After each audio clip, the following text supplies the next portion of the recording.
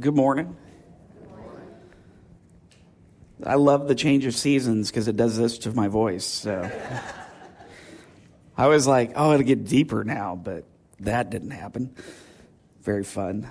Anyway, so I could get exhausted by the time this is over, but that's all right. As I was singing the first song, I was like, nope, can't do that full force.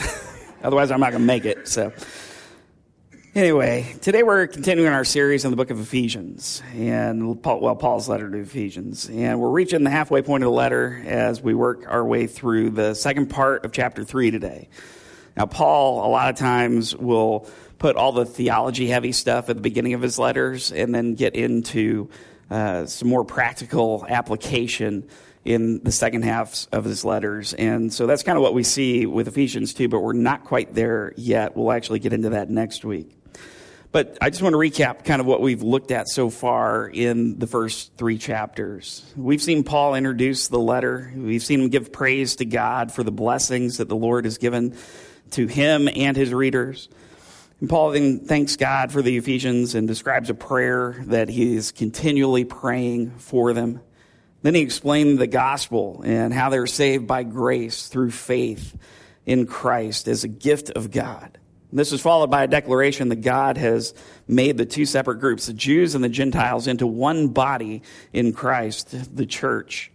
And finally, we looked last week at how Paul explained the mystery of Christ and that how the Gentiles are now heirs with Israel and they share in the promise in Christ Jesus. This week, we're going to be in Ephesians chapter 3, verses 14 through 21, and it's a fitting conclusion to the first half of the letter. In this passage, Paul offers up a second prayer for his readers. And this prayer in verses 14 through 19 are just one long sentence in the original Greek, which has been a trait throughout his letter, and it's in a few of his other letters as well. For example, chapter 1, verses 3 through 14, they were one long Greek sentence. This prayer is actually the fifth of these long sentences in the letter, which is not uncommon for prayers. But this second prayer does pick up on and repeat some of the themes that we saw in the first prayer that we read in chapter 1. In the first prayer, Paul was praying to his readers that they would know God and the hope that he called them to, the riches of his inheritance for them, and to know his great power. In this prayer that we're going to be looking at today, Paul is praying for them to know Christ's love and to know it with the other saints. Now, since this passage isn't really that long, I'm going to start by reading the whole thing. Then we'll go back and we'll take a deeper look at the individual parts. So Ephesians chapter 3, verses 14 through 21. For this reason I kneel before the Father, from whom every family in heaven and on earth derives its name. I pray that out of his glorious riches he may strengthen you with power through his Spirit in your inner being, so that Christ may dwell in your hearts through faith. And I pray that you, being rooted and established in love, may have power together with all the Lord's holy people to grasp how wide and long and high and deep is the love of Christ, and to know this love that surpasses knowledge, that you may be filled to the measure of all the fullness of God. Now to him who is able to do immeasurably more than all we ask or imagine, according to his power that is at work within us, to him be glory in the church and in Christ Jesus throughout all generations, forever and ever. Amen. So Paul starts his prayer in verse 14 by saying, for this reason I kneel before the Father. Anytime we see something like for this reason, we want to go back and look at what he's talking about, what he's referring to. And so if you look back in the previous passage that we read last week in chapter 3, we actually see the same thing at the start of that passage. It says, for this reason. And if you remember, we talked last week about how Paul was seeming to start writing his prayer and then interrupted himself because something triggered in his mind. And he kind of interrupted himself and talked about that, and now he's getting back to it. But if we go back a little bit further, we're going to see the passage before this, and that's where we read that Christ has made the Gentiles one with the Jews, one body with Christ as the head, having access to the Father through the Spirit, and made into a new temple built on the foundation of the apostles and prophets, with the chief cornerstone being Jesus. So it's for that reason that Paul is moved to pray for his readers. And he says, I kneel before the Father. Now we see Paul's posture here before the Lord, one of bowing the knee. Now, as I studied this throughout the week, this week, I noticed that the writers had commented, and all the writers, all the commentators that I was reading, they all made note of this, that Paul actually made that note. But the reason is because there's really no specific posture that's mentioned in Scripture when you're talking about prayer. We see examples of people who are standing to pray, as Moses and Solomon did. Others sat to pray, like David did when he prayed for the future of his kingdom. Jesus is described as falling on his face when he prayed in the Garden of Gethsemane. But as Warren Wiersbe writes, whether we actually bow our knees is not really the important thing, that we bow our hearts and our wills to the Lord and ask him for what we need. That's the vital matter. Now, Paul continues in verse 15 where he says, from whom every family in heaven and on earth derives its name. So he bows before the Father, from whom every family in heaven and on earth derives its name. Now, there's a little bit of a wordplay here that we don't really get in this, but you can kind of see it in the Greek. The word for father in verse 14 is patera, and while the word for family in verse 15 is patria. It gives us a sense that the family relates to the Father. Every family in heaven and on earth derives its name from the Father. And so you have every family in heaven, starting about that, but that's referring to heavenly beings, angels, most likely referring to that. God is called the Father of spirits in Hebrews 12:9, the Father of lights in James 1:17, so there is some precedence for that. As for the families on the earth, that would, of course, be people. And it says that every family in heaven and on earth derives its name from the Father. Every family. And that means that God is the origin of all beings. He is creator of all. As Peter O'Brien writes, they owe their existence to him. Following this, we move to the actual prayer that Paul prays for the Ephesians, starting in verse 16. He says, I pray that out of his glorious riches he may strengthen you with power through his Spirit in your inner being. Paul prays for the Ephesians that God would strengthen them. Specifically, his prayer is that out of God's glorious riches he may strengthen them. We've seen a few times in this letter where Paul mentions the riches of God. In the letter, in chapter 1, verse 7, it says the riches of God's grace that he lavished on them. In chapter 1, verse 18, it's the riches of his glorious inheritance, that inheritance of the Holy Spirit. And then in chapter 2, verse 7, it's talking about the incomparable riches of God's grace, which was expressed in kindness to us in Christ Jesus. Chapter 3, verse 8, what we looked at last week, Paul preaches the boundless riches of Christ. And then that brings us back to verse 16. And what this shows us is that Paul is asking God to strengthen his readers according to God's riches, which, as we've seen throughout the letter, he pours out on his followers. But what's Paul asking for? He's asking God to strengthen them with the power through the Holy Spirit in their inner being. The power of the Spirit is what enables us to live a Christian life well. In Acts 1:8, Jesus says to his disciples before he ascends back into heaven, he says, but you will receive power when the Holy Spirit comes on you, and you will be my witness in Jerusalem and in all Judea and Samaria and to the ends of the earth. A Spirit-powered life is one that will do amazing things for the kingdom. When you read the book of Acts, you see the importance of the Holy Spirit in the life of the early church. Warren Wiersbe writes about the power of the Spirit. He says, Jesus performed his ministry on earth in the power of the Spirit, as we see in Luke 4, verse 1 and 14.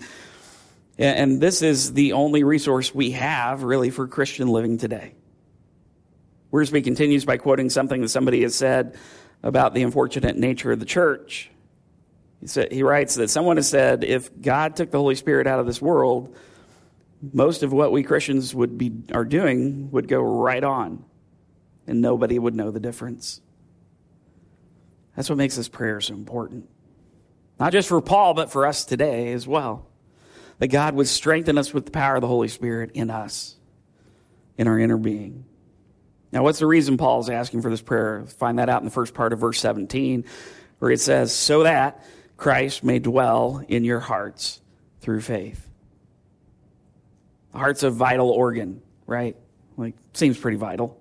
It's that thing that just drives your circulatory system and pumps blood throughout your body. And as soon as it stops working, that's not good. It's not good.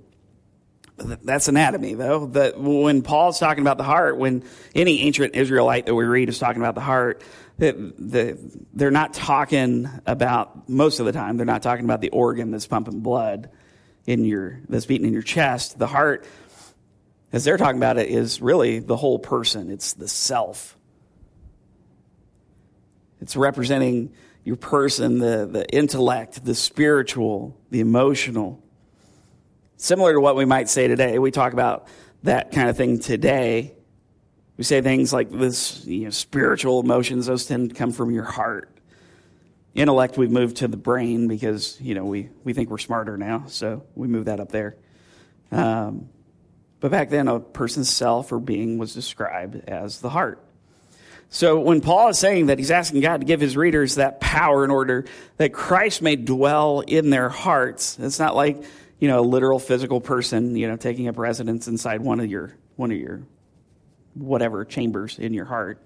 That would be weird. But it is indeed spiritual. And we talked about the Holy Spirit indwells us in the heart, the self. And that's where that happens. 2 Corinthians 1:22 says that God set his seal of ownership on us and put his Spirit in our hearts as a deposit, guaranteeing what's to come. Or Galatians 4:6 says, because you are his sons, God sent the Spirit of his Son into our hearts, the Spirit who calls out, Abba, Father. There's another way to look at this, though, as well, specifically in the verse that we're looking at in Ephesians 3. Verse 17. This comes from Harold Hoehner, who wrote a commentary on Ephesians, and he writes that this verse is not a reference to Christ's indwelling at the moment of salvation. Indeed, it denotes the contemplated result, namely that Christ may be home in, that is, at the very center of or deeply rooted in believers' lives. Christ must become the controlling factor in attitudes and conduct. So basically what he's saying is that your heart needs to be a place where Christ would feel at home. And that everything we do, every attitude we have, every action that we take is driven and controlled by Christ. I mean, it's not that much different from the other ways to look at the verse, but there's a little nuance there, I'd say. All right, let's get into the second thing that Paul prays for, the Ephesians. Verse 17, second part of verse 17 through 19. And I pray that you, being rooted and established in love, may have power, together with all the Lord's holy people, to grasp how wide and long and high and deep is the love of Christ, and to know this love that surpasses knowledge, that you may be filled to the measure of all the fullness of God. Paul starts by making a statement about the readers. And remember, they're already Christians. He writes, I pray that you, being rooted and established in love. Love. The Greek word that's used here is agape. Same word that's used to describe the love of God. We see it used again in verse 18 as the word that describes the love of Christ. Love is the foundation for everything that we do. Love is why God sent his Son into the world to be a sacrifice. Love was why Jesus chose the cross. And this type of love, it seeks the highest good for the one who is loved. Love is what these two illustrations are talking about. We're rooted in love.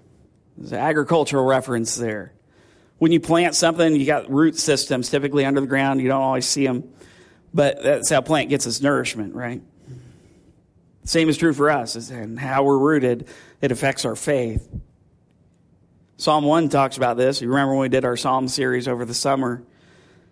The person who delights in the law of the Lord and meditates on it day and night is well-rooted. As the psalmist writes in Psalm 1:3, that person is like a tree planted by streams of water, which yields its fruit in season, and whose leaf does not wither. Whatever they do prospers. So whether we root, or when we root ourselves in love, and specifically in the love of Christ, that will continue to feed us, and we're going to bear a lot of fruit in terms of our lives and how we relate with other people. Because we're going to look at them through a different lens, a lens of love. And not ours, but Christ's. Now, the second illustration is that they were established in love. And what he's got going here is it's a picture of architecture. It's having a foundation to build on. When we built the foyer out there, I say we, like I had anything to do with it. When they built the foyer, they built a foundation that is incredibly strong. Like, they went pretty deep with it, and I'm pretty sure that foundation could hold a building way bigger than what the church built. Warren Wiersbe talked about one of his building projects he had at a church he pastored probably up in Chicago. He said they were struggling because they had to spend several $1,000s to take soil tests because the building was over an old lake bed. And then for weeks, the workers laid out and poured the footings. And he writes that he complained to the architect one day, and the architect said, "Pastor, most important part of this building is the foundation. If you don't go deep, you can't go high." And Wiersbe said, that sentence has been a sermon to me ever since. If you don't go deep, you can't go high. You got to have a good foundation. Otherwise, your building's not going to be structurally sound. It's going to go down when enough hits it. It will crumble like the house that's built on sand that Jesus talks about in the Sermon on the Mount. But again, we want to be like the Ephesians, who Paul says were rooted and established in love. So now that we have that, let's see what he prayed for them in verse 18. Looks like Paul, again, is praying for power for his readers, but the word's actually a different word than what we were using before in Greek. This word leans more toward having a strength or a capability to do something. So he's asking for them to have the capability to grasp two different things. And also, Paul doesn't limit this to the Ephesians, but he says that he prays that they may have this capability together with all the believers, all of the Lord's holy people, with all the other Christians outside Ephesus. That capability is to grasp two things. The first is to grasp how wide and long and high and deep is the love of Christ. To grasp, to have an understanding of the vastness of Christ's love. To, as one writer put it, lay hold of it yourself.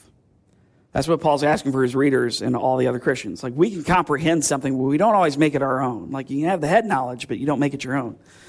We need to lay hold of the vast expanse of God's love.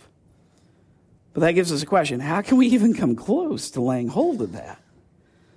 Because that's what the next part of the prayer is talking about in verse 19. Paul prays that they could grasp the second thing, which was to know this love that surpassed knowledge. What? Like, how can you know something that surpasses knowledge? That doesn't make sense. It seems like a paradox to me. And but that's a technique that Paul uses to show something different than what he's saying. Like, we cannot fully comprehend God's love for us. It is incomprehensible. It is beyond the capability of anybody to grasp it fully. It surpasses knowledge. But I think Paul is saying that he wants readers to continue to know, to experience Christ's love. And to know that even when we think we get it, there's more. You can have a pretty good understanding of Jesus' love, and yet there's still more that we don't know. Still more to learn, still more to experience. And we wonder at how wide, awe, how wide, how long, how high, how deep his love is for us, but it's immeasurable. And yet he loves you with that love. He loves me with that love, that immeasurable love. How do we respond to that? We worship. That's why we come here every Sunday morning. That's why we live our lives in such a way. It's to honor him. We probably don't even scratch the surface of grasping his love for us. Now, the final part of this prayer, this intercessory prayer where Paul is praying for his readers, is he asks that they may be filled to the measure of all of the fullness of God. And the fullness of God is found in Christ. In his letter to the Colossians, Paul notes that God's fullness dwells in Christ, and all that God is dwells in Christ. As Klein Snodgrass writes, in experiencing Christ, Christians experience the fullness of God, his presence, his power.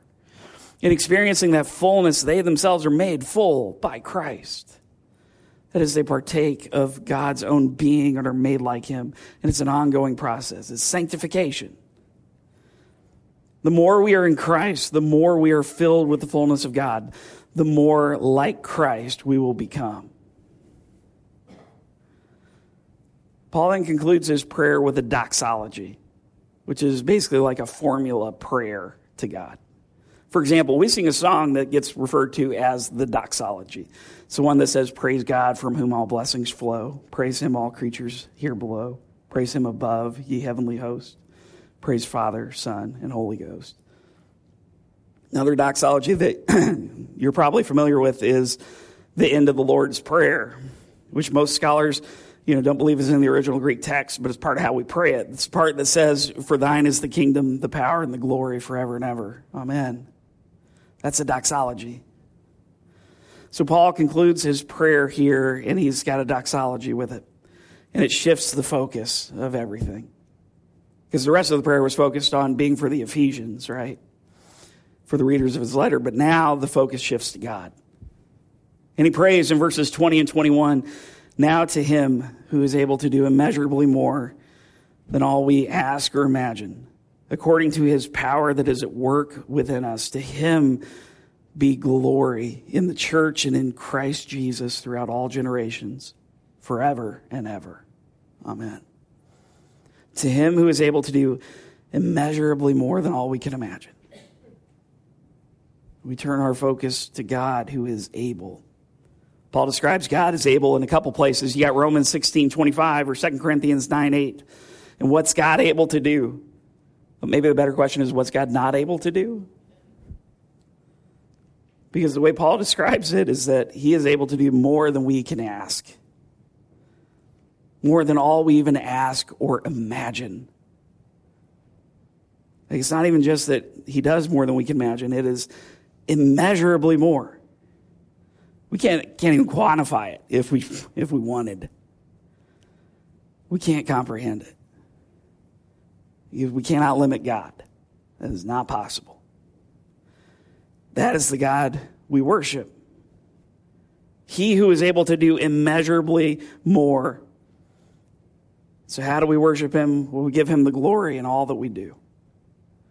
We say, as Paul said, to him be glory, it's honor, greatness, power.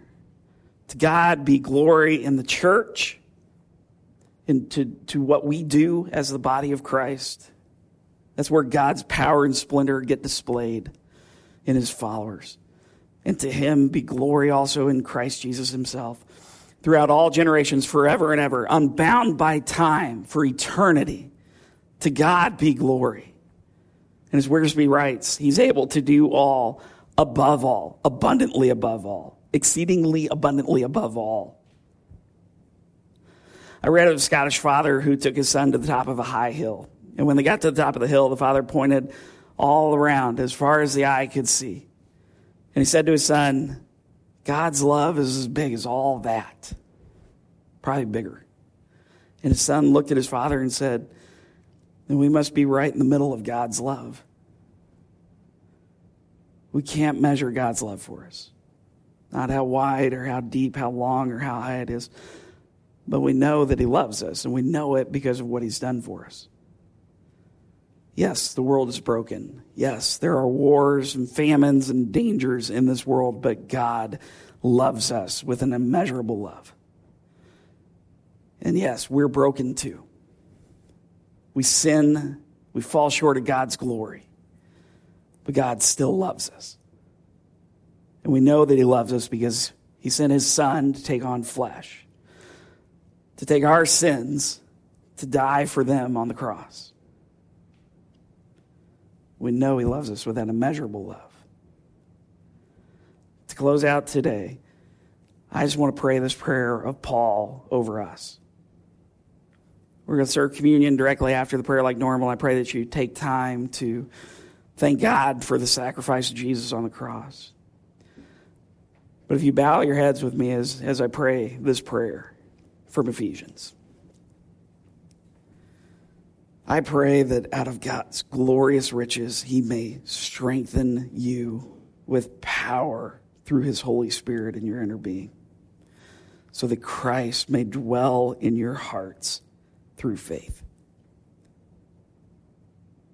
And I pray that you, being rooted and established in love, may have power, together with all the Lord's holy people, to grasp how wide and long and high and deep is the love of Christ, and to know this love that surpasses knowledge, that you may be filled to the measure of all the fullness of God. And now to him who is able to do immeasurably more than all we ask or imagine, according to his power that is at work within us, to him be the glory in the church and in Christ Jesus throughout all generations, forever and ever. Amen.